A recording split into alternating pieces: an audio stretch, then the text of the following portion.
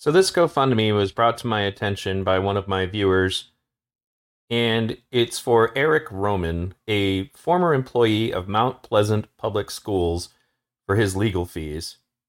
Let's have a look. It says Eric Roman is organizing this fundraiser. Hi friends, I have been very on the fence about this, but desperate times call for desperate and innovative measures. As some of you may know, I am in legal trouble. The details aren't important for some reason. But suffice it to say, it's been very expensive. My family has been extremely supportive and has lent me the money to get very good legal counsel, but I'm feeling extraordinarily guilty about putting them in debt for my troubles.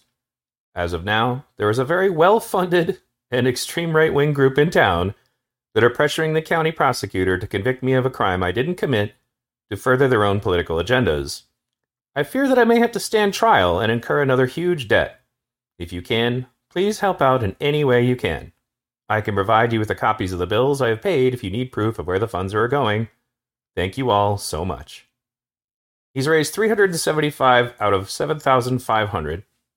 So what are the details that he thinks are not important? What is it exactly that he needs legal fees for? Let's have a look. Well, here are those details. Eric Roman was one of 3 men arrested in the sheriff's online child sex sting. This would be him over here on the far right. 3 men were arrested Thursday and Friday morning during an online child sex sting orchestrated by the Isabella County Sheriff's Office. It gives the name Eric Roman, 41 of Mount Pleasant. They were arrested in an undisclosed location, according to a press release from the Isabella County Sheriff's Office. All 3 were arrested for using a computer to commit a crime and accosting a minor for immoral purposes. Police allege that the 3 communicated over various social media apps with decoys posing as children. The 3 are accused of going to a location to have sex with a child, where they were arrested. Now, this article says they've yet to be charged criminally. I'm not sure what the status on that is at the moment, but the sting involved the cooperation of several local law enforcement agencies. The press release said Davis was arrested by the Mount Pleasant police. We'll just move on to Roman. Roman was arrested by the Saginaw Chippewa Indian Tribal Police, according to online records. In addition, the sting was assisted by officers with the Federal Bureau of Investigation, meaning FBI, Michigan State Police, Michigan State Police Analytics Unit, Cement and Mint and other narcotics units, Shepherd Police Department, and Isabella County Central Dispatch, according to the press release. So, these are the details that he thinks are not important. So if you're going to donate to his GoFundMe, be aware of exactly what it is that he did. Or, well, I guess we should say allegedly did, but you got caught in a sting operation where you knew that you were in communication with someone claiming to be a minor and went there to have sex with them. Some of you who follow my channel may already be familiar with Eric Roman, just not that he had a fundraiser going, but in any case, just for the sake of those of you who I'm sharing this with who may not have watched that other video, Eric Roman was one of the pedophile teachers that I featured in my video, Are They Coming for Our Kids? And the reason it was specifically relevant, and I maintain this, I don't feel that LGBTQ people are any more likely to be pedophiles than anyone else. However, there seems to be a disturbing trend that more and more of the advocates, specifically advocates for LGBTQ curriculum to be included in schools, keep turning out to be pedophiles. And I'm sure that there are plenty that are not. However, they do exist, and it's obvious what their motive would be. They want to normalize sex between children and adults. So let's go ahead and have a look at this video, which some of you have already seen, of Eric Roman at a Mount Pleasant Schools school board meeting, where he's basically mocking parents for being concerned about some of the extreme books that have been found in schools. And by extreme books, I mean with literally visual depictions of sex. And like many other people, I don't actually have a specific problem with LGBTQ sex. It's that there shouldn't be any sex in the hands of kids. And in Dearborn recently, one of these books was gotten into the hands of a 4th grader. So let's have a listen. I'm a resident county taxpayer, vaccinated and functioning, graduate of this high school, class of 1999, proud member of the LGBTQIA community, and an employee of Mount Pleasant Public Schools. Thank you. I really cannot speak any more eloquently than the people who have spoken before me tonight, but what I can say is that for the last 5 years, I have had the profound privilege of working with your students, with your students, with your students. And I can tell you this, they are hungry for knowledge. They are so hungry for knowledge that despite your words, your wishes, your values, they will learn on their own. So many of your children are hurting, questioning, struggling in this world that we have created. They are simultaneously being taught to celebrate and to hate who they are. I can't deny that. Every day. Ultimately, they will become who they will become with or without us.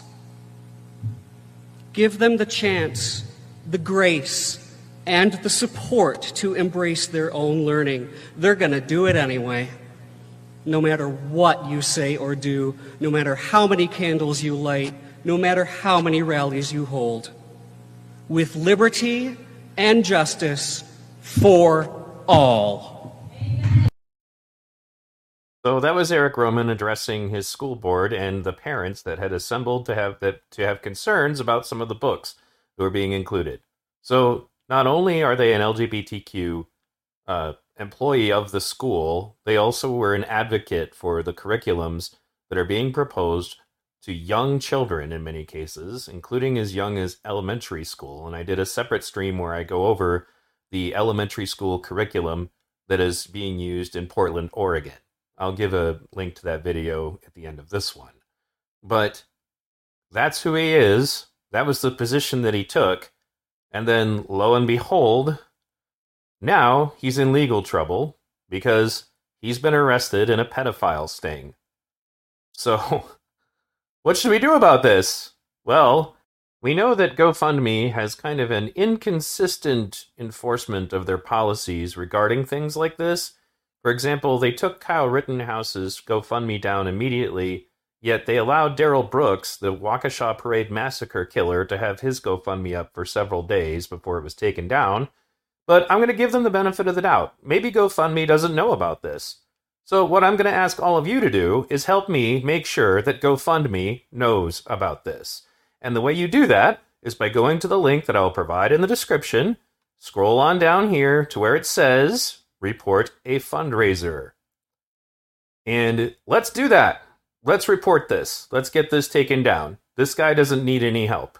And I tend to wonder how many of the people who have already donated don't know those details that, as he put it, were not important. So as I said again, I will provide a link to this GoFundMe in the description. Give me a hand in reporting this. And one other video that I've done that you should have a look at that I will put in the cards at the end of this one, or links in the description to my other mediums where there are no cards like Rumble and Odyssey, is that if you believe it's hyperbolic that there are advocates for normalizing sex between adults and children who are currently writing books that are being used in our schools, I did an expose on Heather Karina, and in this video you will find a link to an article that she wrote wherein she basically is calling directly for the normalization of relationships that are sexual between adults and children. She's currently still writing books and runs a website called Scarletine, which is known to be one of the most widely used sexual education resources.